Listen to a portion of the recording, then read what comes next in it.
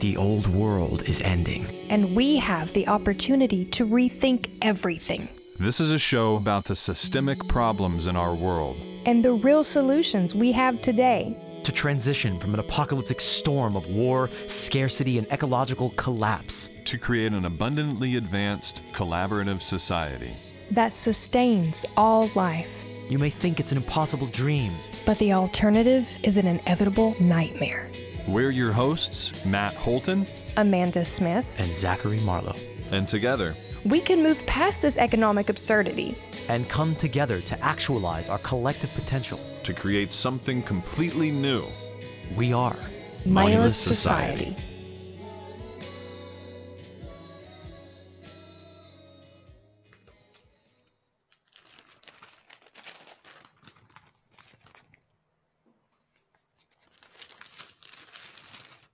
How communism sows chaos in politics. Bureaucratism, the first cousin of socialism. The left should be happy with Biden. The left should be ecstatic that President Joe Biden has given it everything it wanted. The left likes inflation. It reduces the value of old money by printing lots of new money. Those richer who have it lose the value of their money. Those poorer who don't have it, probably didn't earn it, any money, suddenly do. When combined with low interest rates, inflation roars even louder. Not even President Jimmy Carter as a Democrat been so insistent on inflating the money supply. Wow, this Biden guy's, he's really a nightmare. He canceled federal energy leases. He shut down drilling in the Arctic National Wildlife Refuge. He canceled pipelines and warned the industry of Biden illegal immigrants. Oh my God. Well, hang on. What is inflation? What are interest rates? Hey, wait a minute. What the hell is money? What is money? What is this thing? I just realized I have no idea what money is. We use that word every day. I don't know what it means. I don't think anybody else does. So, welcome to the show. Today's guest, Steve Grumbine, host of Real Progressives, is here to talk to us about money or a theory that's going around, a crazy crackpot theory they call modern monetary theory. So, Steve, tell us, what the hell is money? So, first of all, thanks for having me on. But money is simply a unit of measure. It's like an inch or a pound. And the money that we have today is typically seen as state money. And state money is merely a tax credit. State issues money to provision itself. And for you to find any value in having that money that they've issued, they put a tax on it, and the tax is payable only in the currency. So the nation state that creates the currency, creates it out of thin air, can never run out of it. It creates it freely at will. It imposes a tax not for funding purposes, but to create an obligation that requires you to use it so it maintains its value. And that's how the cycle goes. The government spends that money into the economy, and then the government taxes it out and deletes it. And the cycle continues in a circuit format in perpetuity. And that's the essence of modern monetary theory. So, I mean, basically, the essence of MMT is that, money is bullshit, right? I mean, we can print as much money or create as much money as possible. Money is a creature of law. Money is a creature of the state, and it serves the purpose of being an actual unit of measure, like an inch or a pound. Is it bullshit? It's a law. It's a patent. It's a monopolist, money monopolist way of a government provisioning itself. So you can call it bullshit.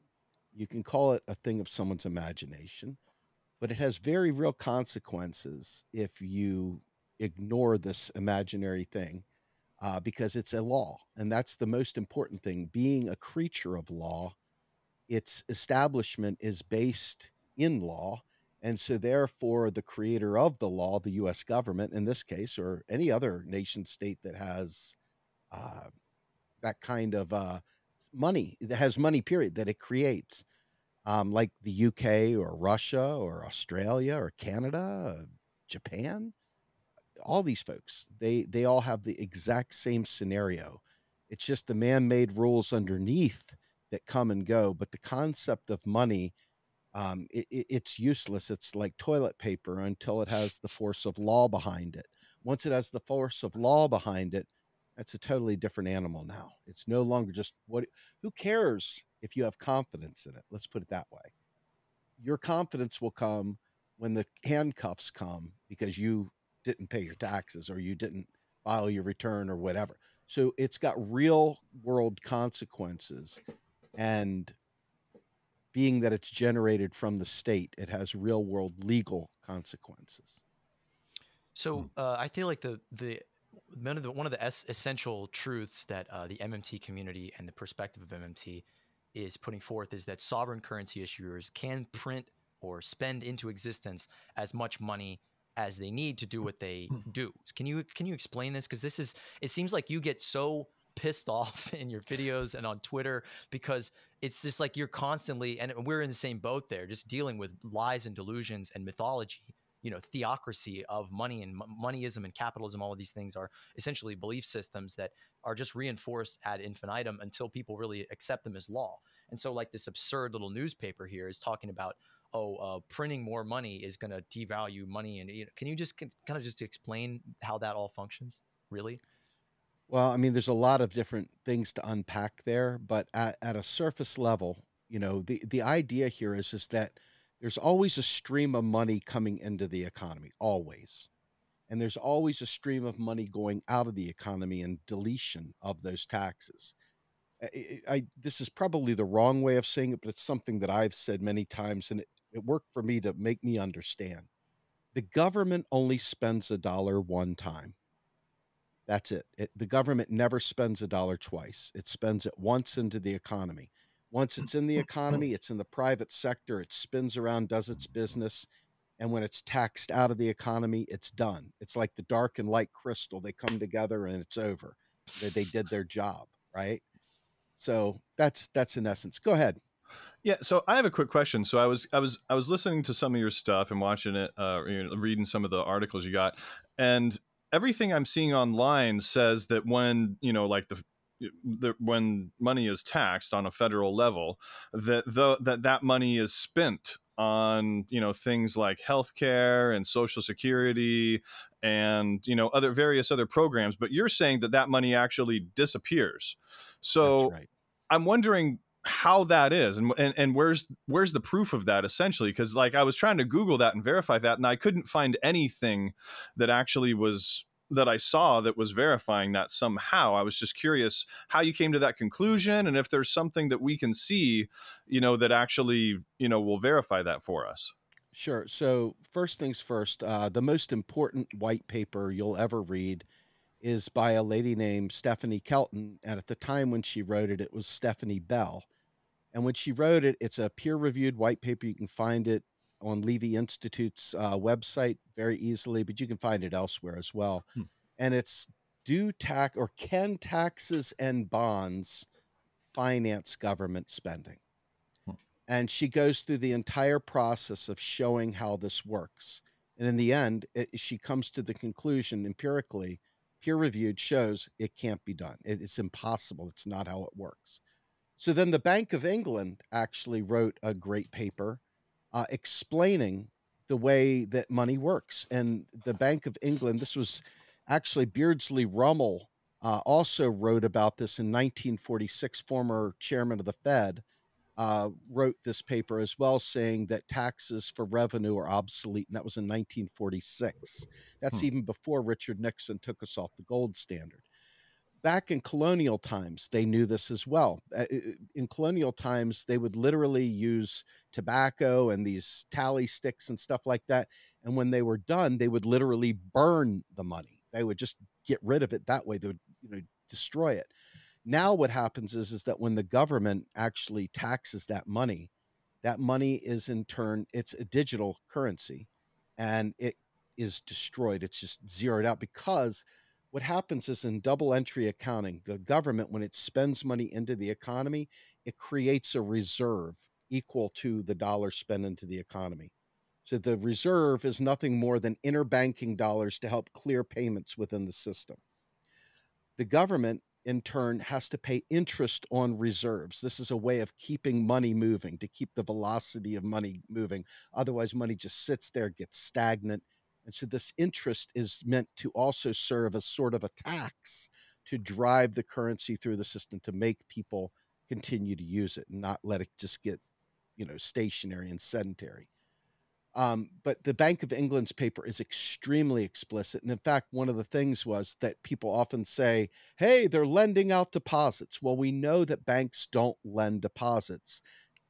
Loans make deposits, but banks actually create an IOU denominated in the government's account, because banks can't create money in the sense of net financial assets, which means that when the government spends money into the economy, it just is there. There's no need to pay it back. It's not like, oh my God, what are we going to do? This is some burdensome debt.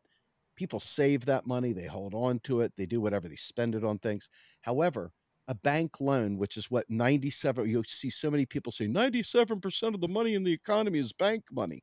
Well, it's bank loan money, right? And bank loans, what do? They take their keyboard, they create a deposit into an account, and they create that deposit into the account. New money is there. However, the interest is all the bank gets to keep, which is money that you're paying back that is already in the economy. In other words, it's not freshly created money, it's money that's already existing. So when they pay the loan back, the loan zeroes out and is wiped out and is no longer, that money doesn't exist anymore. The bank keeps the interest. So ultimately, between the Bank of England's documents about this, our own Stephanie Kelton's documents that show this, and quite frankly, there's a bunch of others that show how the banking system works. A gentleman named Eric Temoyne traces this out in his Money and Banking books, etc. It's all very simple. A fiat. This is what every country does. It's not just the U.S. It's not like some secret that the U.S. has. Sure. I mean, because the way I understood it before was that essentially, like when the Federal Reserve, when the debt is paid back to the Federal Reserve, then that's kind of when the money essentially ceases to exist. But you're saying it's just when it's taxed, period, then that money ceases to. So it's just essentially deleted at that point. The Treasury and the It's Fed like have a deleted in terms of consolidated balance accounting. sheet. Mm-hmm. Yeah, well, it's digital to begin with. It doesn't. Right. It has no. It never really had a substance to begin with. It's right. it's exactly. Right. Like a friend of mine was a banker. Speculation and he to said some on degree. His first day at the bank, they came up to him, or this lady was walking him through it, and she just said, "Oh, and here's how you make a deposit. Here's how you change someone's account." And she just pressing numbers in the keyboard, and it's just like warping reality. It's like, oh, let's make this person a billionaire. Clickety clickety clickety clack. Let's make this person homeless. Clickety clickety clickety clack. That's basically the substance that our monetary system really has. And as you pointed out before, that money itself is a debt. It's not. That is its foundation. And I think that's one of these really deep elements of our culture that reinforces this parasitism. That the money in our account essentially it's a zero sum game. It's coming out of somebody else's life. What you're saying is essentially that, as I mentioned a moment ago, it seems that the money doesn't exist in terms of accounting after it reaches, after it trickles back up per se into the government, which is what we're taught happens. The taxes go into the government, which are supposed to pay for services for society abroad. And then they state that there's not enough money to pay for free healthcare for everyone. There's not enough money to build affordable housing. We have to have, yeah, I know. And so what I really just want to say, so people get the point, if I'm right, is that not only is money fake, and not only are all the narratives that we hear about it fake, but the government is literally saying we don't have enough money when the money isn't even the factor. And I want to reference one of the comments in that thread that Marla mentioned you have pinned in your Twitter account. And you say, why do people think that taxes fund federal programs? Being the richest country in the world is not about dollars. It's about available, real resources. And so that just makes so much sense when I read that you're associated with this term austerity is murder, which I am biasly happy to hear, because that's actually a term I've used in writing articles and talking about this phenomenon of sorts. Austerity is murder, and on another level that we did not even perceive. And in regards to Peter, I just have to think that that was probably the best way he knew how to describe what we know and what we've been taught. I mean, that's probably just the closest that he and most people will ever come to truly understanding how money is weaponized against us. But you're bringing us this whole other level of how it's being used against us, this fake beyond fake beyond fake. As I said, psyop on how money doesn't exist, and the reasons they say they don't have enough money don't even exist. Well, let's get a couple things clear, because I was a former libertarian, a former Ron Paul guy. I spoke the creature of Jekyll Isle lingo perfectly. I came from a zeitgeist kind of perspective, a Jacques Fresco, that whole thing. I mean, I started there. And then I moved away from that as I started really digging into the mechanics of how the system works. And that's what pulled me into modern monetary theory. The idea that money is fake, it's just like as fake as any kind of law is fake. Any kind of regulation is fake. It's a patent. It's fake in terms of any patent being fake. It's a unit of measure. An inch isn't fake. It's just not material. It's a unit of measure. I mean, like a pound or uh, a liter. It's just another form of that. And so I think a lot of what's happening here is we get caught up in a commodity mindset where we're thinking the value of gold. Here, I've got gold. This is real in my mind. Somehow or another, this gold, it's real, but there's no one saying it's real in terms of a medium of exchange. Can you imagine carrying a backpack with nuggets of gold on your shoulder? I'd like to buy a chicken. Let me get a razor blade and scrape off enough gold dust to get, it's stupid, right? It's not going to work. So, think of money, think of especially currency, state currency, as more of the government's tool for actually provisioning itself. There's a story that I use to explain this, and I wish I created it. I'm not smart enough to create this. But Warren Mosler talked about the hut tax.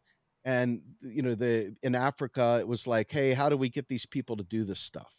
And it's like, well, hey, we'll give you this token if you'll come build us an aqueduct, or if you come build us a roadway, or you build us a castle, or build us a whatever. The guy looks at it and is like, what am I going to do with this now? I think I'm going to go hang out with my family, go fishing, and do whatever it is that I feel like doing. And the guy goes, yeah, you're probably right. Well, I tell you what, how about if I put a 10 of these tax on your hut there? What would you do? And the guy's like, well, how do I get those 10 things? It's like, funny you should say that. I need to build an aqueduct. I need to build a standing army. I need to build a castle. I need to build whatever. And then all of a sudden the guy does what he has to do, gets his 20 tokens, pays 10 of them back to the king in payment for, his hut tax. But the hut tax wasn't meant to pay for the government spending. See, this is the fundamental difference there. The government just needs a coercive mechanism, an obligation payable only in that unit of account. And then they in turn say, in order to get this unit of account to make the payment to keep your HUD okay, you have to do X, Y, Z. Now, there's a bunch of ways of getting to X, Y, Z, but we can talk about that. Go ahead, Marla. I was just going to say that, you would be an absolutely brilliant person if you made up that story, because it's not a made up story. It's history. It's the truth. I mean, I think perhaps one of the earliest instances of coinage in our society and our history was Alexander the Great creating this massive army that went so far beyond the reach of his campaign, the way that they could resource it. And so, like you're saying, they can't carry all their resources on their back. So they had to mint coinage. So coinage arose immediately parallel to these armies, these empires. So money is this story of violence. It is inherently a violent thing for them to colonize these people, destroy them. This is going on like what we've done in Iraq. We destroy them, and then we say, okay, now you need to pay us to rebuild it. Now you need to pay us in this tax, this little coin, this little thing that has my face on it, that says only that you can only pay to me in my currency. So it's completely on their terms. So, the forms of extreme austerity that are going on in the world today, talk about the structural adjustment policies that are being instituted in, third world nations, or nations, that are extremely resource rich, but don't have very many of those pictures of the emperor. So that Right. and then, the institutions that control that money, that control that little coin, that little token that is so fluid and flexible, they say these are the terms, and the terms are never work out in their favor. And so peoples have been crushed systematically for thousands of years by this substance, by this token, which I think is way beyond a unit of account. I mean, and just studying the effects that it has on people's brains, like holding money in your hand from the age of 3 years old has been observed to decrease empathy. And the more money, the more pictures of the emperor that someone has, or the more numbers in their bank account, their ability to empathize and connect with other people decreases. Their need for other people decreases. So I think that this substance that is so ethereal, that is so changeable, this monopoly money that we've created and given very, very deadly real value, it's this social pollution that I think that that's one of the great points of our show, of our movement, of our transition as a human species, is to move beyond this. And I think that the MMT perspective of saying, not can we spend that, do we have the money for that, but do we have the resources for that, is very, very powerful. I want to caution you. I think of a hammer as a great metaphor for a unit of account. A hammer could make a beautiful home. It can build great pieces of art. It can be used to dig a hole if needed. It can be used to do a number of things, to build most majestic things ever. It can also be a weapon to kill your spouse when, if they've cheated on you or something like that. Now, the question becomes, is the inherent nature of a hammer that it's used to kill your spouse? Is the inherent nature of the hammer to build beautiful, structures? I say the issue is not the issue of the hammer. I think the issue is the issue of the wielder. And the point is that in a neoliberal framework, in a capitalist framework, there is one goal and one goal only. It's not about the money. It's about power. It's about control. It's about a number of things. And just like a murderer would see a hammer as a great opportunity to exact a price, in the hands of a carpenter, they're going to say, oh my goodness, this is the most balanced hammer I've ever used. It's precise. It does what I need it to do. I love this hammer. So I'd be cautious to put the finger on the hammer. I would look at who the wielder is, and I would look at the system by which they choose to use their operating manual. An MMT perspective would tell you that money is the least important thing, but it is an inch or a pound or a unit of measure. So we are fundamentally approaching this by taking away that my precious kind of angle that creates that evil that you described. And we're instead trying to refocus that. Like one of the great statements that Stephanie Kelton talked about with the different bills, because let's be fair, if you want a Green New Deal, you want Medicare for all, you want to get rid of $2 trillion in student debt, you want to do all these majestic things with infrastructure bills and name it, right? If you want to do that and you want to claw away all that carbon out of the atmosphere, that we're talking about trillions of dollars that far exceed the measly 300 and some billion that they just threw at the quote unquote Inflation Reduction Act that does nothing but austerity baked into it. Okay. It's really a deficit reduction bill that they claim is doing something else. It's garbage. But the point I'm making is that if you think about money being the least important thing, like we stated, you start asking yourself, how are we going to resource this? Like a Medicare for all bill. Interestingly enough, Medicare for all, if you're actually a human being and not a partisan, and you're looking at the thing, is deflationary. So in an inflationary time, what might not be the best thing you ever did? Why not do a deflationary act like include Medicare for all?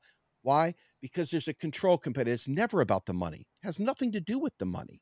The money is a way of keeping workers in a starvation position, in a position of lack of power, and making them have to deal with not just the government that is trying to provision itself, but because our government has been captured by big moneyed interests, by capital.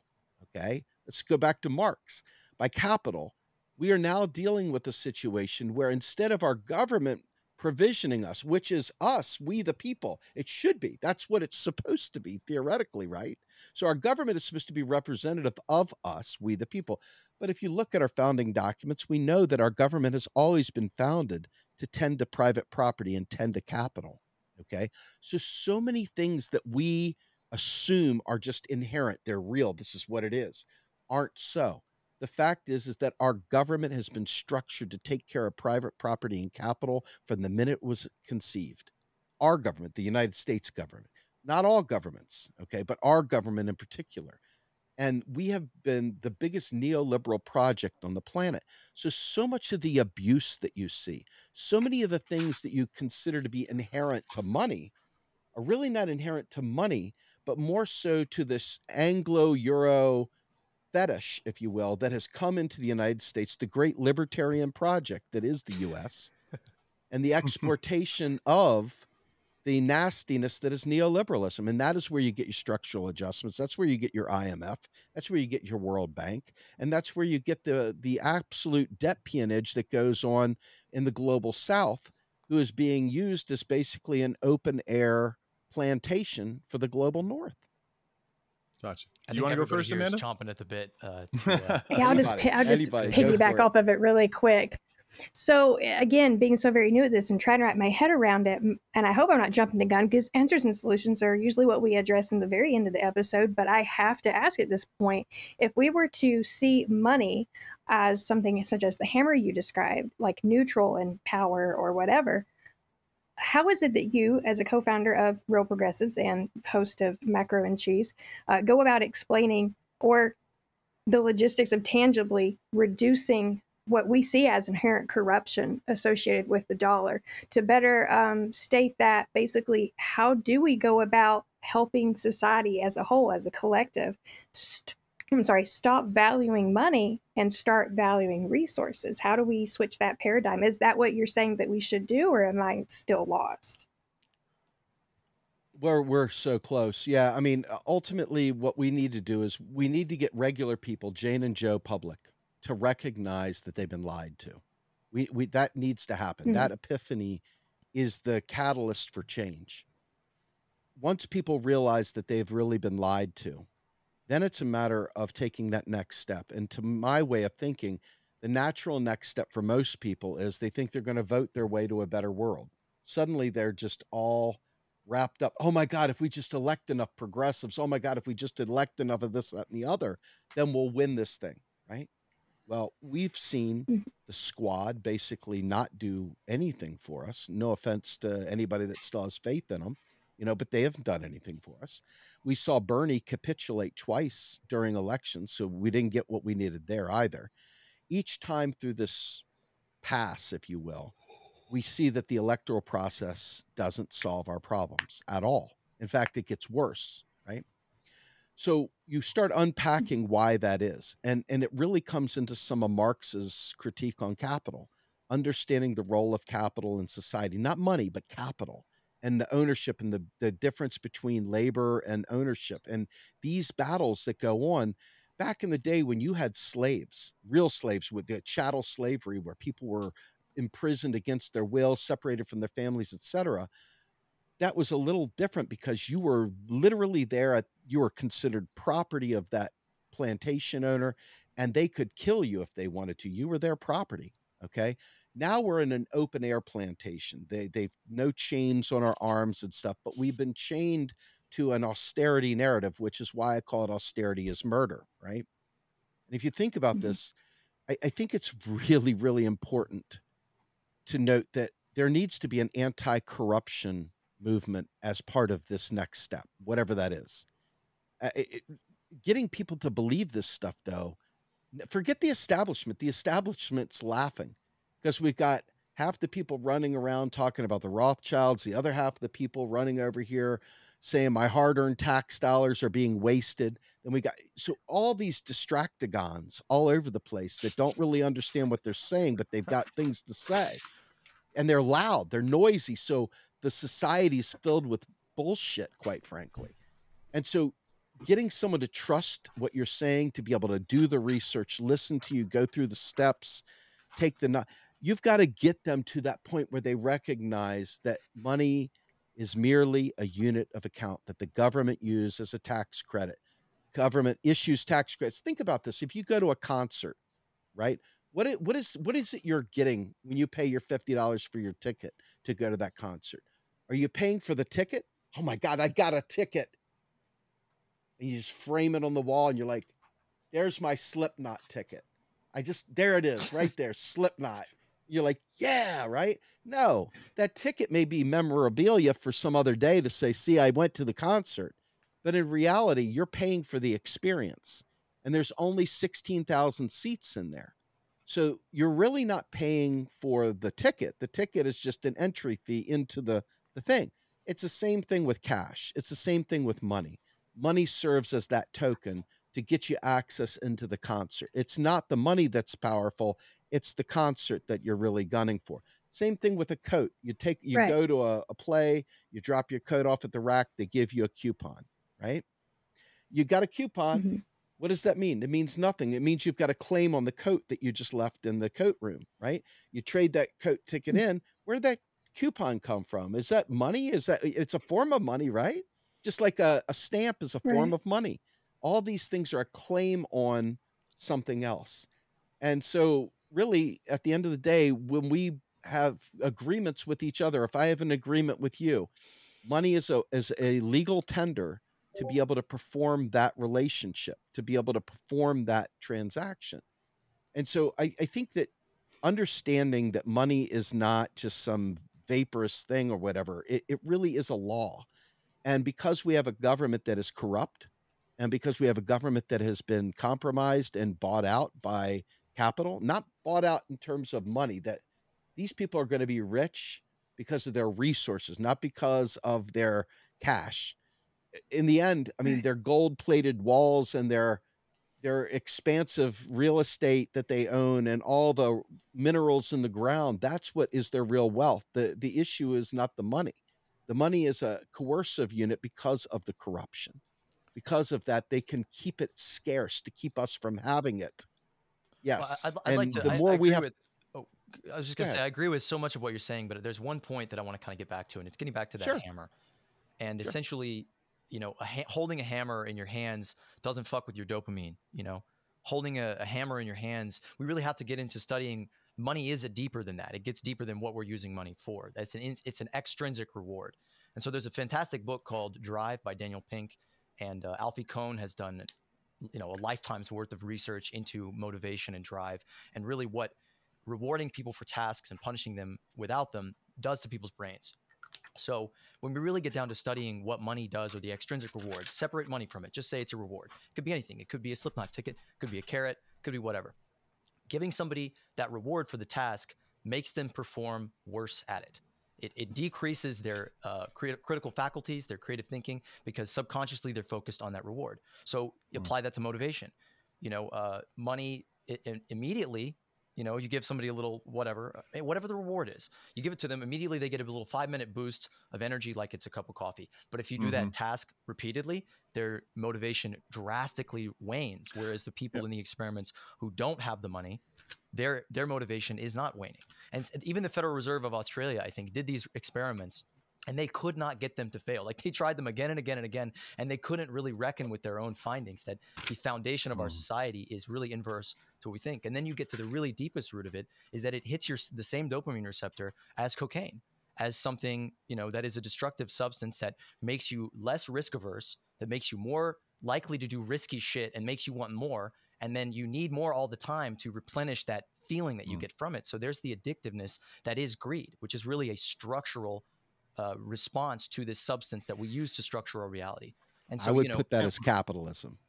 Well, in general, also to piggyback off that, I mean, they've done numerous studies now as well, where they actually, it's very reproducible, where money actually makes people much more prone to act unethically in order to acquire more money. Even just the thought of money, not even putting money in front of somebody, they'll actually just tell people to think about money and then perform certain tasks or play certain games or take candy out of a bowl or things like that.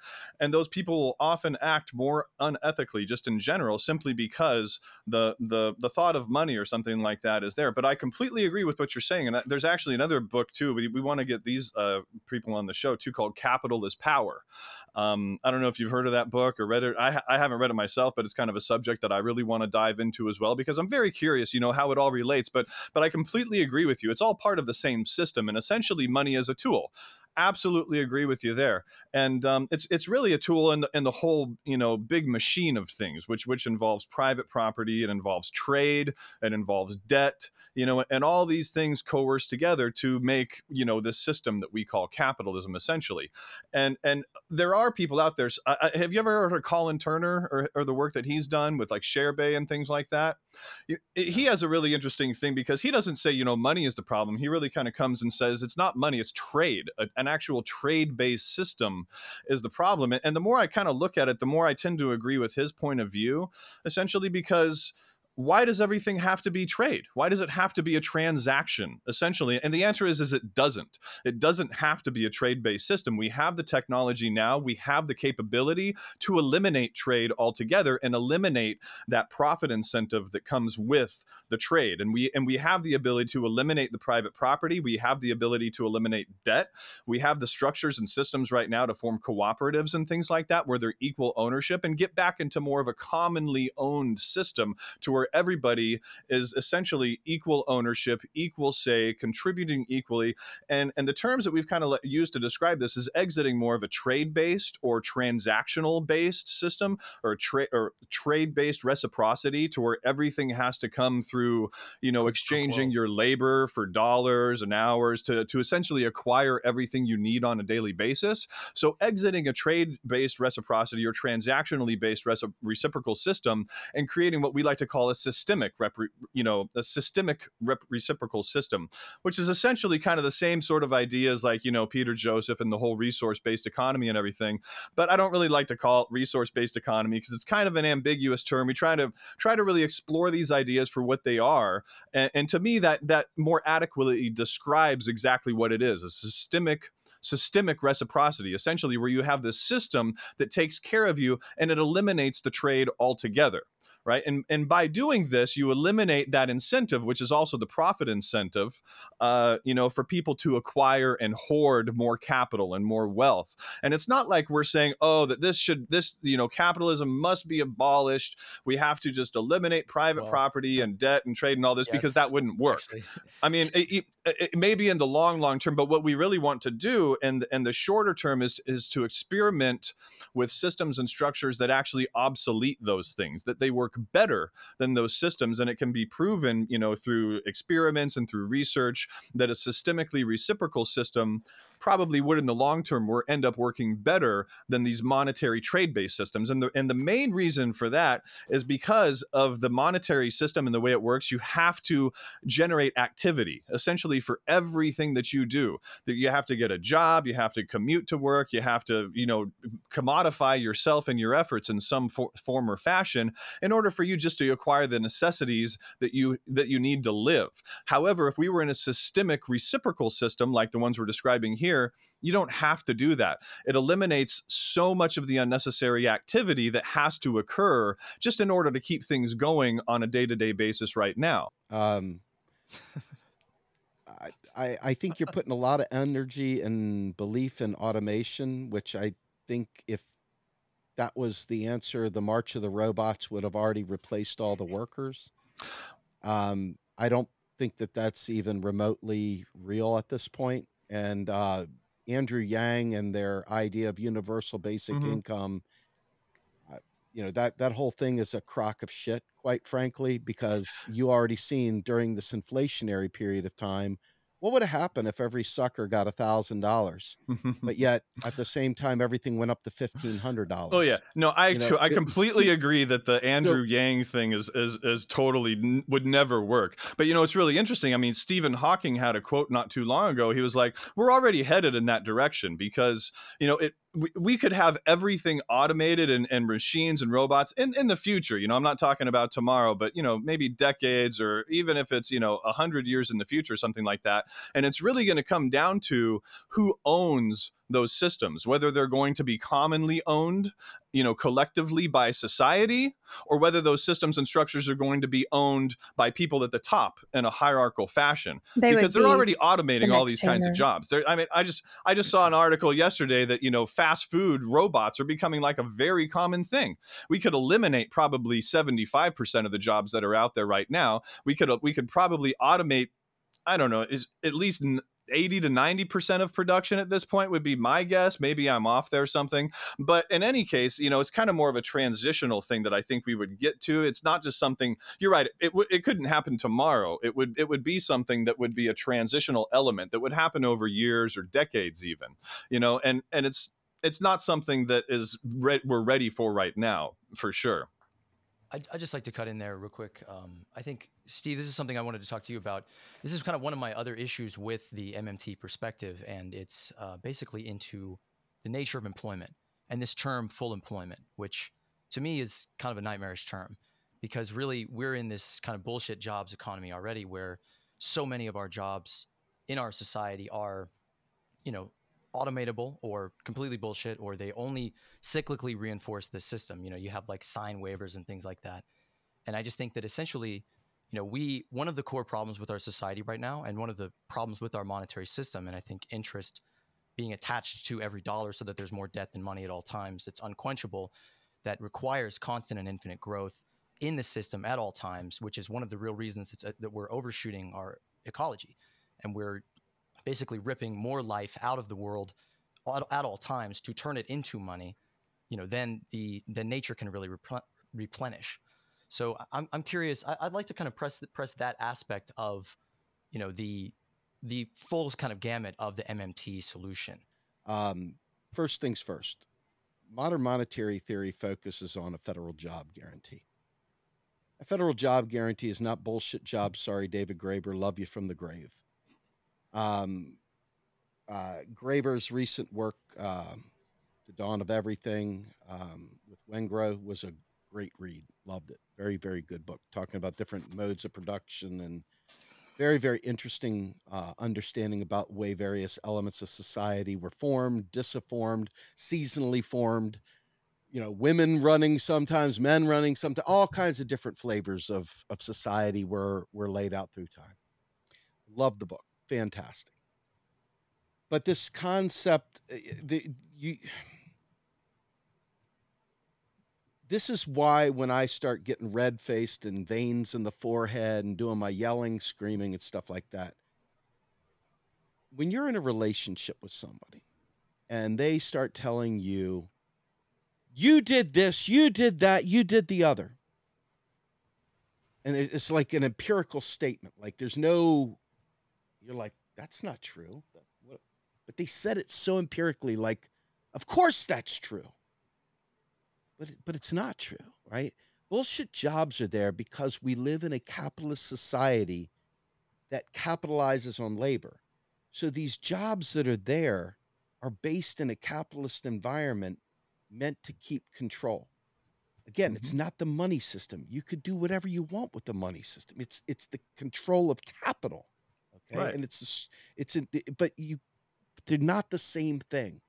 So I just outright reject the concept that money is doing this as opposed to capitalism is doing this. Well, they're kind of two sides of the same coin, essentially.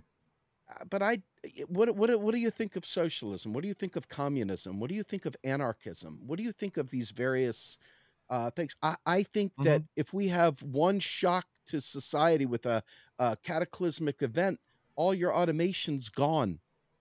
An EMP pulse, you're right, gone. It's the same thing with capitalism, though, right? But I'm not a capitalist, so you're not talking to Except me. worse. So what? That. So I'm curious what kind of system it is that you're advocating. Oh, I'm looking at more of an eco-socialist perspective. I'm coming from a standpoint of, like, when you were talking about universal basic services. That's my language. I talk that all the time. Sure. I say we need universal basic needs taken care of, right? To me, one of the saddest, most challenging aspects of explaining the government created unemployment by putting a tax on the hut, so to speak. right? That the first unemployed person came the minute there was a tax imposed on the hut. But that's what kept that cycle going. However, what MMT would say is you created this problem by instituting the tax. Now it's your job, government, to create the solution to that problem. And so the federal job guarantee is not what we're talking about here. It's not this soul sucking stuff Graeber talked about in bullshit jobs. We're talking about literally serving the local community, things that matter to you, what you want to do, and turning that into a quote unquote job, right? So there's a payback to society, not to the man, right? This is to your neighbors, not to some oligarch. This is for your community, not somebody else to steal from, right? And so the idea here of creating full employment literally is a counter to subsidizing shit wages from someone like a Walmart who, if you had the UBI, they would keep their crap wage and they say, well, look, you're getting this plus your UBI. You're fine. Shut up. Go home. Get out of here. You don't need a raise. What we're trying to do is we're trying to provide a countervailing measure. Because let's be fair, one of the most important things about where we are today, not in 500 years, but right here, right now, is we have a money famine. Okay. And it's intentional because of the lie, the big lie, the great lie. Money, all the evil that you're talking about is because of the false scarcity that has been put there intentionally because of the capitalist class. Some of the secrets, some of the thoughts that were said out loud recently during the inflation bullshit conversation, right, was workers have too much power right now. We've got to claw back some of the workers' power. Workers have too much power right now. So you understand that they are fundamentally using the hammer as a bludgeoning weapon, as a blunt force weapon. They're not using it to create the society that we would want. Okay. Sure. So I reject the concept that it's money is the problem. I reject the concept that we're stuck in bullshit jobs, that full employment naturally means bullshit jobs. I reject that outright because I don't agree with it. I think most people enjoy doing something. And if you can craft your own work and serve your own community and have your universal basic needs, which is one of the key things we advance, and also be able to have the pride and the connectedness of community, I think that's a win across the board. I think that's the first bit of connected tissue since Ayn Rand wrote The Fountainhead and freaking all the bullshit about John Galt. I mean, we've been living in this makers and takers world forever because of the Ayn Rand taint and the Milton Friedman taint and that monetarist taint. And so much of what we believe, one final story to put it all together. This is such an insidious mindset that if you look, do you all remember Roseanne, the first round when Roseanne first came on the scene? It was long running show. And then they went away for a while and they came back like a decade later. And Roseanne, it was right after Hillary lost to Trump.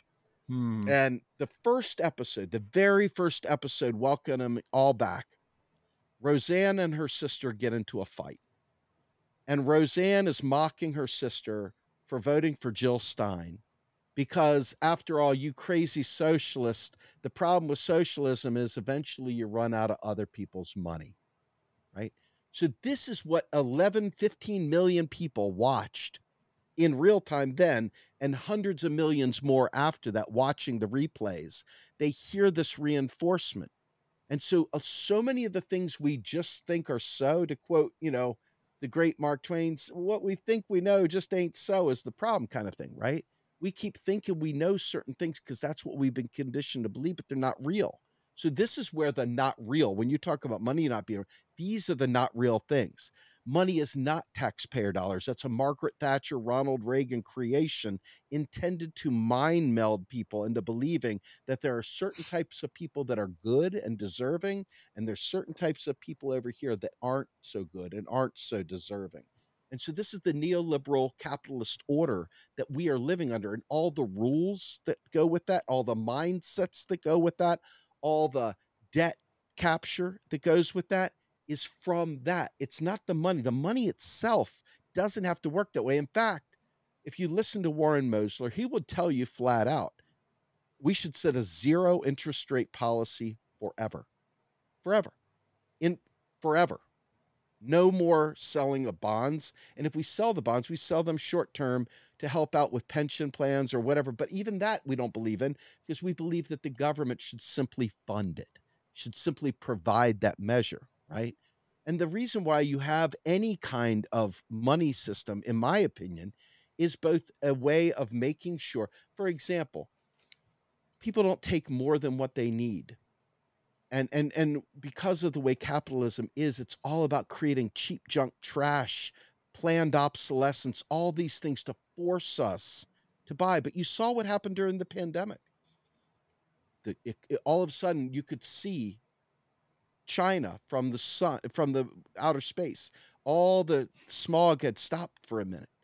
All of a sudden, we saw that people were doing without a lot of things that they thought they had to have, but they just weren't there. I mean, toilet paper not being one of them, but you get my point. There was a lot of things there that we learned about ourselves that we didn't think were possible, that we suddenly learned were possible. Lots of people are working remotely now. Lots of people are no longer having to physically go into an office to do that bullshit job. Many people are learning how to work within this space. And mind you, you got to realize that you've got to convince a huge number of people. Forget going moneyless for a minute, because I'm not on board with that, just full disclosure. But if you just look at people understanding that we can have nice things, just something as simple as free college, instead of investing to support the training, education, and development of multinational corporations that already are flush with cash, why don't we provide education as a right, as a basic service that people get, because we need it? Why not provide these things because they are public work and they're needed? Not because we have money, not because you have money, but because it just makes things flow, right? This is a lot of what you're saying. I think a lot we're in alignment with the heart, if you will. The heart is aligned. But there is, in my opinion, and I believe most people's opinion, many people's opinion, there's a need to be able to ensure certain quantities, to ensure, I don't want to say rationing, but there is a sort of a control mechanism that society needs. Now, the problem is who has got the control, right? That goes back to one of your earlier statements earlier about the democratizing of the commons, to bring back the commons, to have the public purpose reinvigorated, to remember what it means to have not private property, but public space, right? And, one of the great, I mean, I do a lot of adjacent podcasts. So if you ever listen to Macro and Cheese, I did some great work with Jamie Skillen on the national parks and the mass push for privatization of the parks.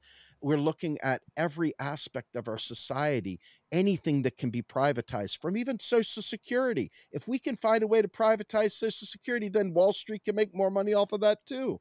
And so what does the United States do? The United States then in turn pushes this privatization scheme further and further out in the rest of the world. I mean, we're exporting neoliberalism to the UK as they try and dismantle their healthcare system. We're pushing it to Australia, where we're trying to help them dismantle their healthcare system. Each of these things are aspects, not of money, but of the pursuit of capital and the structure and the rules and regulations surrounding capital. So Sure. I believe the power dynamics of capital are what our shared enemy is. You have reduced it to money. I No. disagree with that. I agree with the No. rest of it, though. I mean, we're so closely aligned, it's not funny. It's just that there's certain elements here that I think are very, very foundational that we're going to end up finding some points of disagreement on. I just want to say Amanda's had her hand up for a little while. I think she's got something to say. I wanted Hey, to Amanda. piggyback off of that as well, but Amanda is not as she's not as brutish as we men. She waits patiently, and I will let anybody with green ears can say what they got to say. Go for it. I did just want to say Thank I you want to very catch much that for moment that. there that there is great alignment here, and that I appreciate you, Steve. You're a good comrade, a good compatriot, and you're somebody Thank that's you. consistently out there putting out truth and just going out there with your heart. This isn't just cold mechanical economics, numbers on a screen. This is really giving a damn about human life and value, and trying to create something that's better. And so anybody that is in that place. I want to work not to disagree and just frictionalize those disagreements, but to, find cohesion. So I love it. Thank you. That's a beautiful point to highlight. And, tolerance and patience will take you very far. And that obviously is a sharp contrast to corruption as we know it in today's economics. And you said something earlier that I really grasped onto. You said that we also need to start a movement against corruption. And coming from where I'm coming from, my mind is trying to understand how can we do that when our entire society is based on something that creates inequality inherently. We would say inherently. Going back to the hammer reference, it's neutral. So let's say money's neutral. And if it is, then what is the beef? What is the meat of the logistics of this? How do we take money from its seemingly inherent corrupt nature and turn it into something that can be equitably distributed amongst people so people can then equitably access their basic needs? To me, it seems like a lot of unnecessary steps, and we can just get rid of the middleman. And I really want to understand where you're coming from on that. So when you look at government, right, none of us have lived in a society with a decent government. We're too young. You guys are definitely too young to have lived in a society with a decent government. I know in my 53 years, I have never seen a decent government in my life, ever, not ever. And so everything that we know is through a tainted lens. We have literally never experienced what it would be to have popular control. We have never experienced real democracy in our lives. We've never experienced what the will of the people is. Even when we think we have, even when we've gone to the election booth and voted and everything else, we have literally never experienced what it means to be a part of that. And so as I think to myself, we did a podcast series called The New Untouchables, and it was literally on the elite control fraud that has gone on since well before the savings and loan crisis, but starting with the savings and loan crisis, going through the repeal of Glass-Steagall, going into the Fannie and Freddie and the countrywide scams and all the rest of the bullshit that went down that brought us to these synthetic CDOs and all these other things that brought the entire world economy down in 2008, 2009.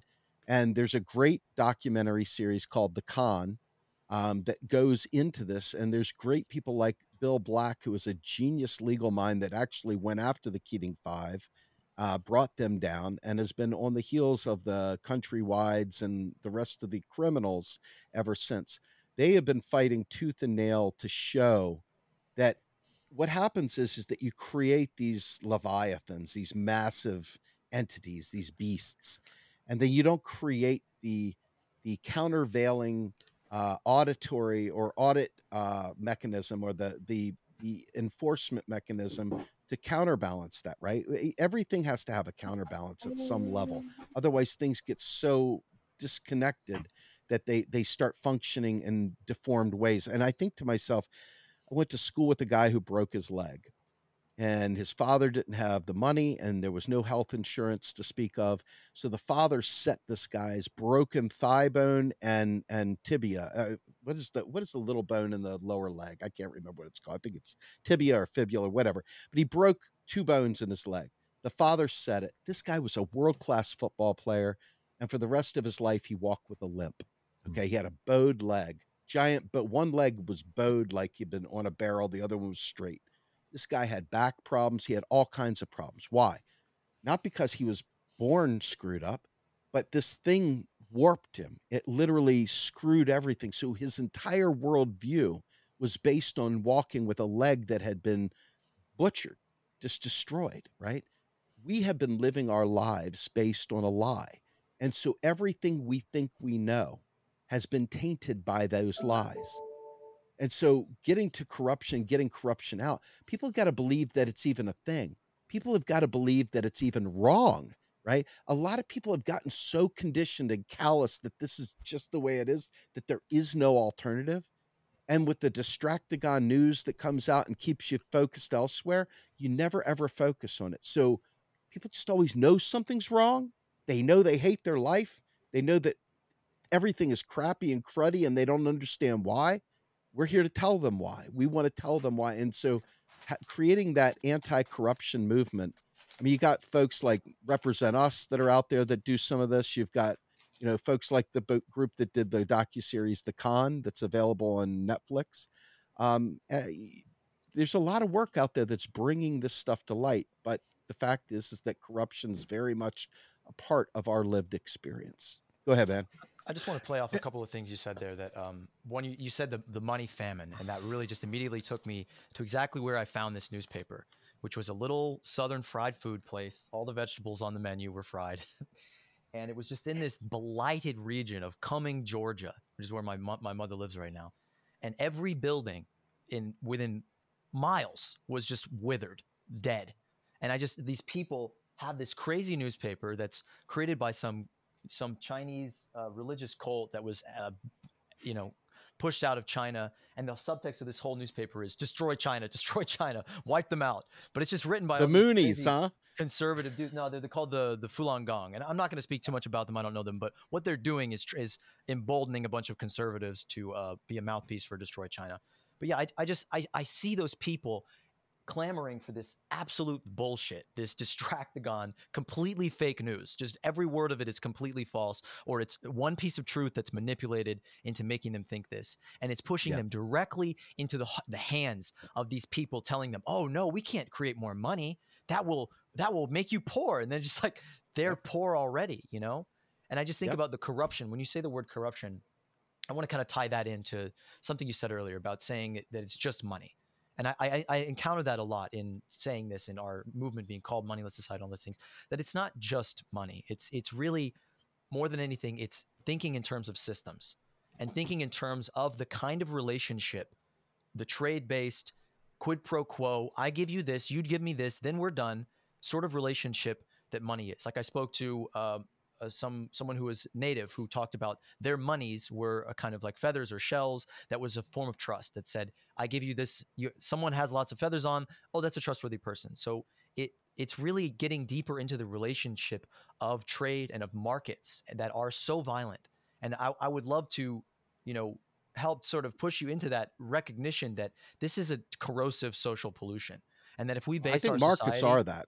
I agree with a lot of what you just said. I just think that money is not really the problem. well, it's not, there's no one problem. And I think that's something that really we all have to reckon with, the complexity and the interconnectedness of everything. And that's, I think, no matter what our solution is, it has to be a holistic systems change. We cannot change pieces of the system. We have to change the whole system. And money, as it stands today, has become the highest leverage point, the system of systems. So much of it actually circles back into the creation of money in itself. And Marx talked about this. And, this really goes back to, I think about a Graeber speech where he's talking about people. This anthropologist goes to a tribe and they all come and give her gifts. And she says, what do I do? Do I have to give them back gifts? Do I have to give them this back? And someone says, okay, you have to give them something back. But if you give them back something that is equivalent to what they give you, then you're basically saying, okay, you don't trust me. You don't want a relationship. So when we use this filler, this medium of exchange where we don't really need to form this relationship, and you repeat those transactions, essentially it's an antisocial act of saying, I don't trust you. I don't believe you, whatever. Part of it is accounting. We can do better accounting through systems, through digital feedback, through, the mechanisms that corporations currently use to keep stock. They're not keeping stock. A Target is not keeping stock of the pantyhose on the shelf by, sticks. They're using computers. And we can do that to account for our resources that we're using in our world and our relationships. But essentially what I'd like people to understand is, it's not just money itself. Because you could have your own little island community and you could be trading and doing things like that. I think that would ultimately create an unstable situation that is unsustainable over time. And when you repeat that trillions of times and make it the foundation of your society, corruption is inevitable. That we can, I was going to say, we can make changes to the monetary system and take interest out of it and things like that to make a difference, but it will ultimately crash the system. That if we don't have, job growth, ballooning at this rate, if we don't have infinite growth of profit and all these things, then the system itself is going to crash. So more than just system, it's not the system. I think it's very important to look at what a capitalist system looks like versus what a socialist system looks like, and what the use of money would be and what the use of government is. I mean, in some space, I mean, like I talked with Michael Alberts, who is a renowned anarchist and a friend of Noam Chomsky and so forth. And he is literally he wrote the book No Bosses, and really big on eliminating hierarchy in organizations, and very very broadly just wiping away the nation state, wiping away so many things. I don't agree with him in all these things. I mean, I'm very much a leftist. I don't go to anarchy. I stay probably in the socialist communist zone. But these guys, he was talking quite frankly with me, and we talked about the existential climate crisis. And he said, you know something?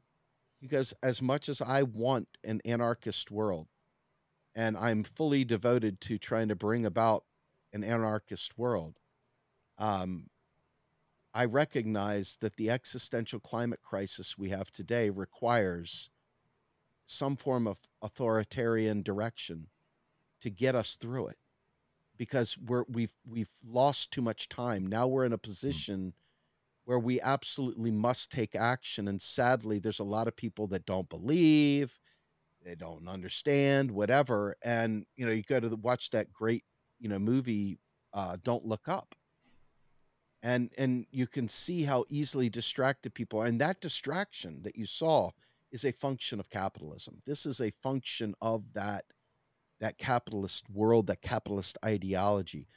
I want to kill capitalism. I want to be the guy holding the Fuck Glock. yeah. The gun turned sideways with a really cool superhero stance and just bust a cap in capitalism's head. That's the only time I ever want to use a gun. Right there, I want to just take capitalism out. But other than that, I'm a pretty non-violent guy, and and I think to myself, the systems that we see today are a direct result. And again, I've read extensively my everything from Marx and Engels, Rosa Luxemburg, through Lenin and Stalin, Mao. I've gone through many of the great thinkers of yesteryear, and and I look about what does the future hold. And this is where some of my interests in moneyless society like things become far more closely aligned, just simply because I know what is possible, right? But I also have come into agreement with those who would suggest that even in Star Trek, you know, they used a form of money. They actually did jobs. They still worked.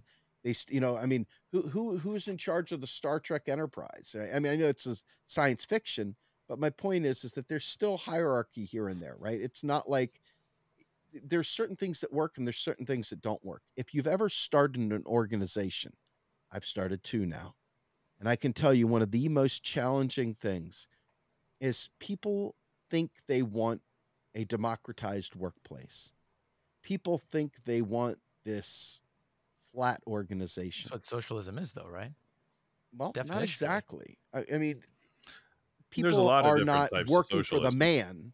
Yeah, I was going to say I wouldn't boil it down. It's just a matter of I own the building and therefore you work for me versus we all work together. But there's still you have to do some more research. There's more to it than that. And I'm not gonna waste a lot of time talking about co-ops and ways of managing co-ops and things like that. There's a lot of good research out there. It's not my number one forte in terms of like being the guy to talk about it with. But suffice it to say, there is enough of that out there that I see a society where we have equality, where we're not chasing down wars for oil and wars for resources because we have a cooperative society. I see differing interests, regardless. Blind trust is stupid. I mean, you love your spouse and all that stuff, but everybody trust is such a challenging act, no matter what you're dealing with. Your family, you have a certain level of trust in this local family. Then beyond that, you have a stronger bond, but not as strong, but a bond with people outside that circle. And then as that ripple effect goes out, your trust diminishes because you don't have the relationships. You don't have, and that could be without money. That could just simply be, hey, I don't like what you did with my wife, or if you have a wife, even if you have the construct of marriage or whatever. I mean, I think Graeber talked extensively about that in the Dawn of Everything, the most recent book that, his last book. I just don't think I don't think some of these things that you believe are just, that's it. There is no alternative. That's what it is. So therefore, that's the stuff that I think we would probably have a little bit of a disagreement and probably spend more time on dissecting what you consider to be empirically Boolean. It is or it isn't. Where I would suggest that there are alternatives, and there are more than one alternative. And um, I would suggest money is not the devil necessarily. I would suggest that the capitalist system and the capitalist accumulation is the devil, and that it in and of itself is what breeds the corruption, not the money per se. But again, we're not going to necessarily agree on that, and that's okay. We don't I was have just to going to agree on say everything. that to all that, there's a lot that I disagree in there. Healthily, there's a lot that I really do agree with, but I don't think that there's like one hammer of reality that we're all going to be smashed into. I Right. think that nature is a dictator. Absolutely, the physical reality of what we're doing to our planet is untenable and unsustainable. The deep root causes of that are just debatable, and it takes time to discuss these things.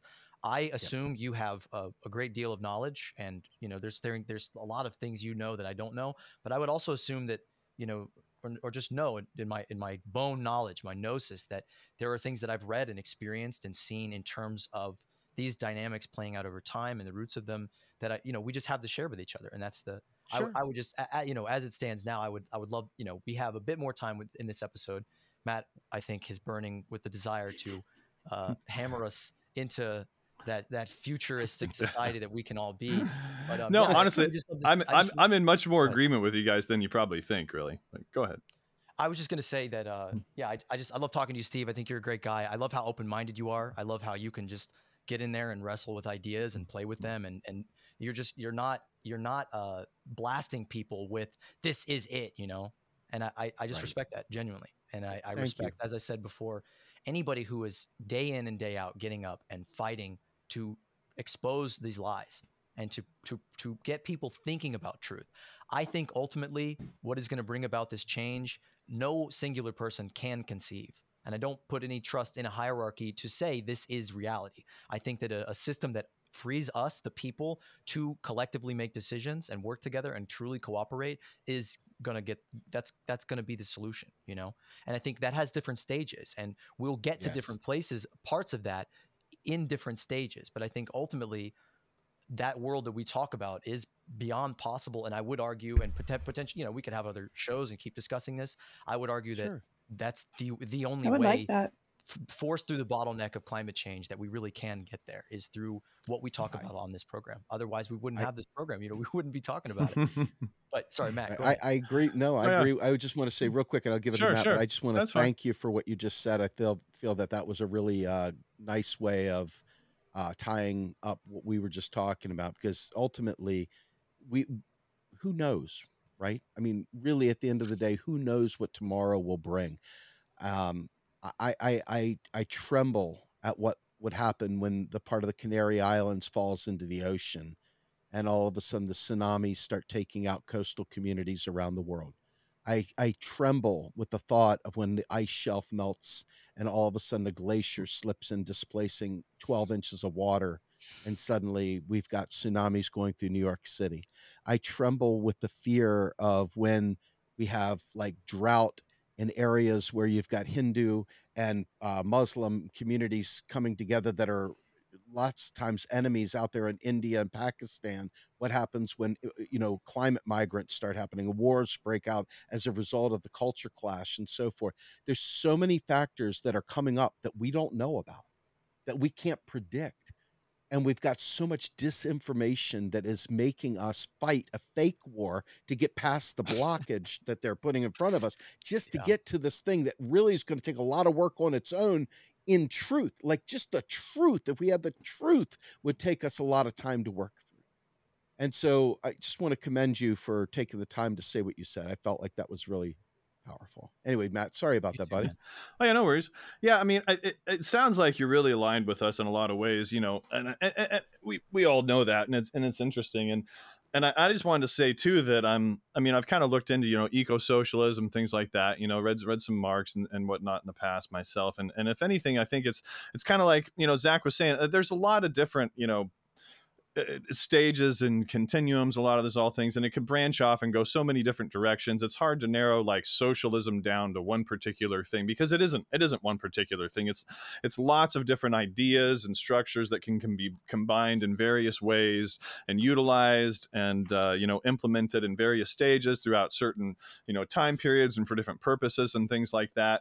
I mean, one of the reasons why I chose the name Moneyless Society for the organization back in whatever it was 2013, whenever I created the initial website, was because I really, you know, to me, the idea of a resource-based economy was very similar to kind of the end stages with what could be termed a communist society or an idealized communist society, right?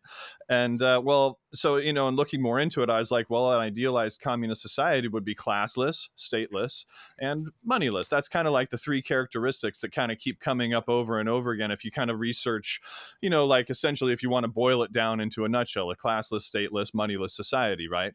And so a lot Anarchy. of things, yeah, and a lot, and with with autonomy as well, and so a lot of like the stages that I view, like, you know, socialism, essentially a lot of people view socialism as a transitional period, you know, from between capitalism to an actual idealized communist society.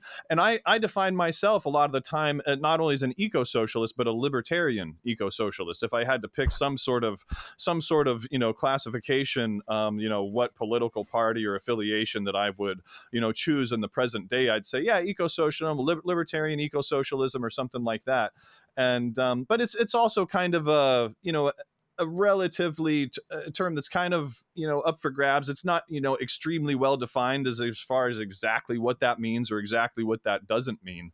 And to me, it's kind of a continuum, you know, a stage of things that progresses, you know, towards a stage of greater cooperation, greater autonomy, greater abundance, greater utilization of ecology and sustainability, you know, all those sorts of principles over a period of time, right? And it's just kind of where we are right now, you know, what stages we can actually implement, you know, and to me, yeah, it's money isn't the inherent problem. Money is a tool that we're using right now, but it also does have certain side effects, like I detail in my book that I just finished. It's going to be out. We're going to do a soft release next month and a big release in October. Same name, Moneyless Society, the next economic evolution. But I go over systems thinking and feedback loops, and one of the main feedback loops that we kind of keep coming across essentially is the profit incentive. Have an entire chapter on the profit incentive and just the feedback loops that creates in our economy, essentially, where money, there's certain, how familiar are you with systems thinking and archetypes and things like that? Very, very. I like almost everything I do is broken down in section cuts. I establish each input, Mm-hmm. output, tool, and technique, and I evaluate between. I mean, cut and prove through the entire Sure. system. So Are, that's my do you know what entire I'm way of do, analyzing. do you know what I'm talking about when I say archetypes and systems thinking, or are you familiar with Yeah, that?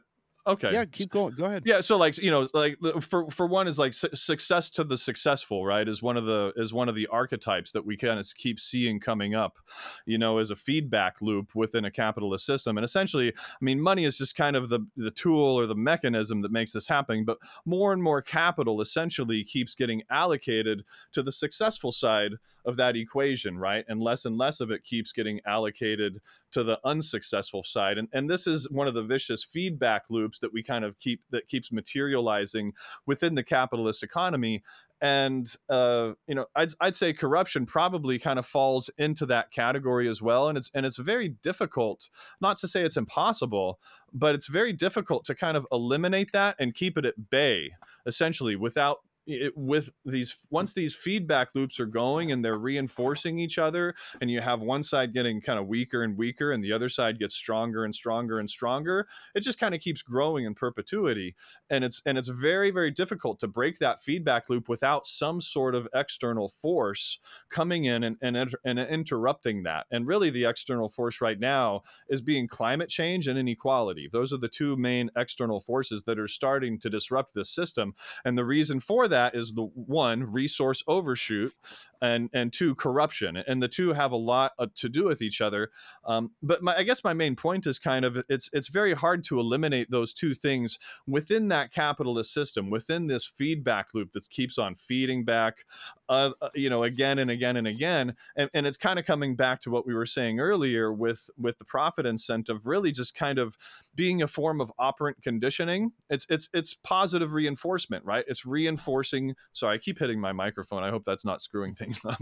But it's reinforcing that behavior, whether or not it's conducive to life on planet Earth or anything like that. We have a positive reinforcement mechanism that is reinforcing this corruption, this resource overshoot, all of these things, and without some sort of balancing loop to really come in. That's what they call it. The opposite of a reinforcing loop is a balancing loop, or some interruption to That's that a very friendly way feedback of loop. saying a revolution of the people.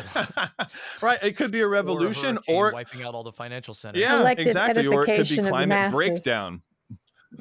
Yeah, I mean they're moving away from the term climate change now, and they're starting to call it climate breakdown, because essentially Climate that's crisis, climate breakdown. Yeah, I'm with you. these are scientists that are coming up and saying this now, that like, we really need to call a spade, because it's not just climate change, it's climate breakdown. And it's a breakdown of the natural systems in our biosphere that support life on this planet. And that is going to have immense consequences, probably with all of our lifetimes, as long as we're here for a few more decades, knock on wood. That is the decider, that fate, that nature itself and us in nature is going to decide the future.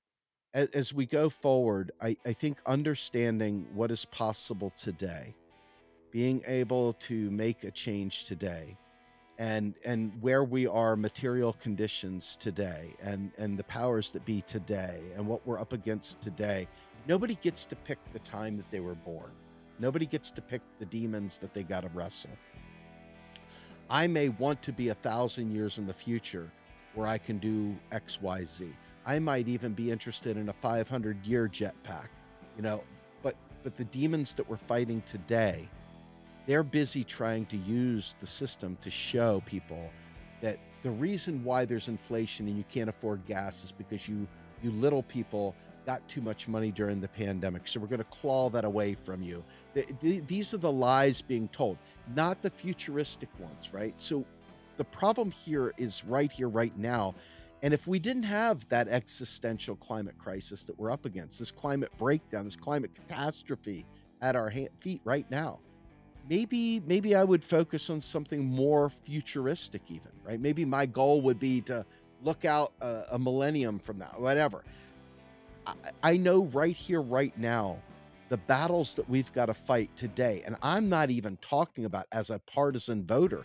I'm talking about as someone that's hoping to see an Occupy Wall Street 2.0 come about, become the vanguard, to be a party, to bring about these new changes, to bring about the future. Because the existing structure, the duopoly that we face in this country today, has got a stranglehold on the changes that we would need to have to even put any of this in power. And that includes, by the way, the inclusion of a third party at this point, because the two parties have control of the electoral college even. So every step in this process is controlled by these two capitalist parties. These two capitalist parties, one has bedside manners, one would just kick their mother to the curb. So you've got two parties that have the same fundamental economic strategy, while simultaneously giving better lip service to social issues or not. We have to provide a real counter to that. And it's not the Forward Party, by the way. The Forward Party is just a part of that other party. The only difference is they want to throw a UBI in there like morons. So, let's band together and fight and get this UBS approach, this universal basic services. Let's get that concept out there. This is something we can do now, but we have to build that kind of movement now to attack it, not through the electoral process, because we can't win electorally. No matter what anyone says to you, I swear to God, this is the greater lie, that we could just vote our way to this future. And the people that are in power, the systems, the control that they have baked into their bylaws and baked into every aspect of control through this hierarchical Democratic Party and Republican Party, the judges, all this stuff, it's all a tandem effort to keep us stifled. We have to do it outside of that system.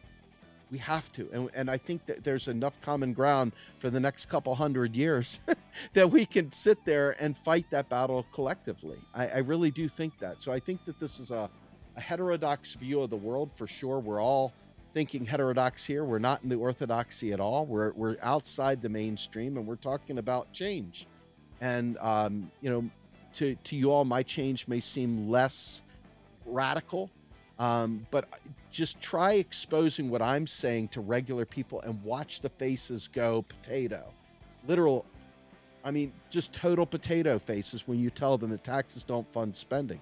Just that concept alone is so overwhelming to the average person. The idea of doing it without money, it's almost unfathomable at this point. So as you're talking about that progression, and you talk about socialism being a transition to communism, being a transition to anarchism, being a transition to, I don't know, whatever else the next world brings, right? We don't know what that is. Maybe it is that, And so ultimately, the question is, will we get to that next transition before we become the dinosaurs? Will the next asteroid blow us off the planet, and then they start from zero, and hopefully somebody unearths these great talks that we have somehow or another? It was saved on some DVD in some crater somewhere in there. I would also argue that the more we focus on it, the more we make that our purpose, the faster we will get there, and we could probably get there a lot sooner than 500 years. Building outside of the system is really what we're all about. Steve, I would love this to be the first of many conversations where we get into the nitty gritty of not this hypothetical fucking automated world, but what can we do today? I'm with you. How can we come together and form communities, form movements, form alternative systems outside of the political matrix and build change? I'm with you.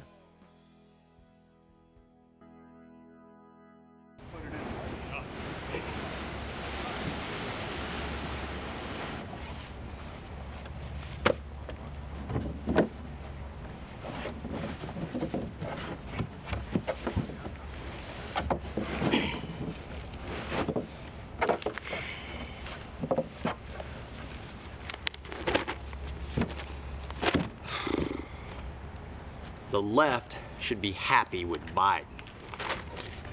The left should be ecstatic that President Joe Biden has given it everything it wanted. A few examples. Climate emergency is the biggest security threat facing the nation. White people are all supremacists. Transgendered biological males are women, and men can become pregnant. Bees are fish, masks are protective devices, diversity is strength, one needs to be a biologist to know what a woman is, meritocracy is a Western plot to suppress minorities, objective mathematics is false and a form of white supremacy. Inflation can be negated through increased government spending. What a crock of bullshit. We are so fucked, people. Thoughts on the swamp. Every bureaucracy is a drain on a nation's economy, funded by taxes laid on the wealth-generating private sector. Biden, bureaucratism, first cousin of socialism. No prior president has managed to weapon.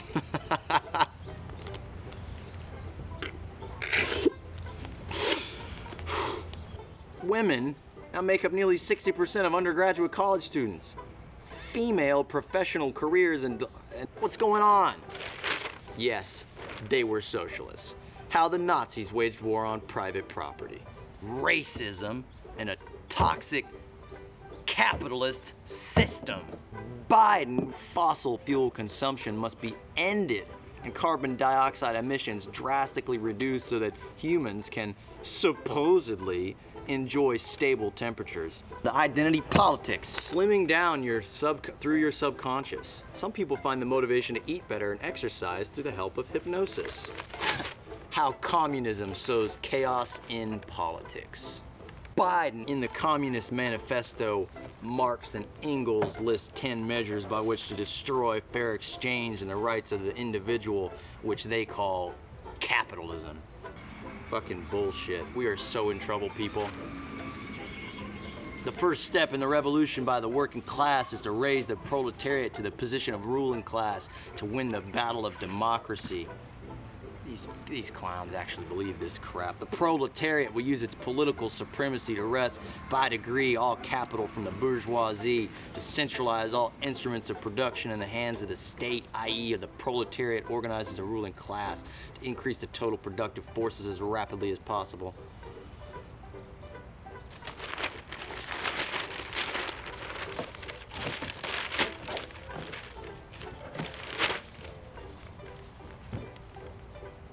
Dilbert. Biden.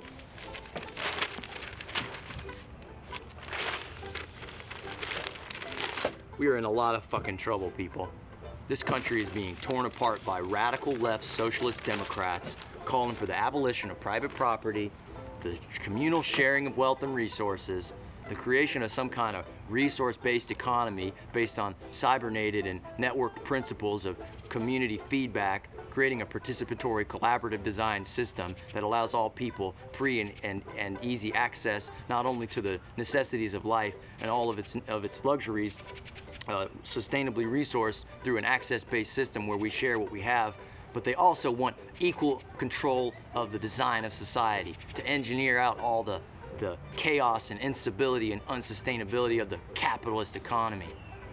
They claim that money and property and the root socioeconomic orientation of a system where if you have more money and resources than other people below you, you can control their lives and reshape the political destinies of those around you, and that capital, money in its purest consolidated form, allows people to control and reshape society to their whims, and that the whole capitalist system and economy is really an anti-economy that's based on using up as many resources as fast as possible, as quickly as possible, and destroying the rights of human beings and eroding labor powers and undoing all the progress that's been made over the years to get weekends and labor prices and end child labor and all this fucking hippie liberal bullshit.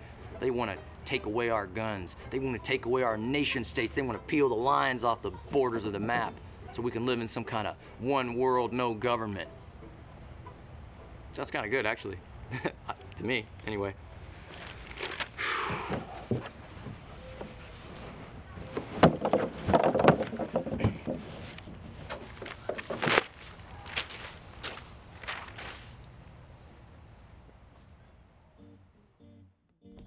So as usual, it's 2:40 a.m. in the morning and I'm editing goofy videos to help sugar the pill, to help this complex, nuanced, empathetic systems thinking to go down smooth.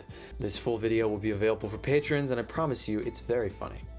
If you're listening on an audio platform, please leave us a review, and no matter where you're at, please share this with the people that you actually know in your lives and get them to help spread the word.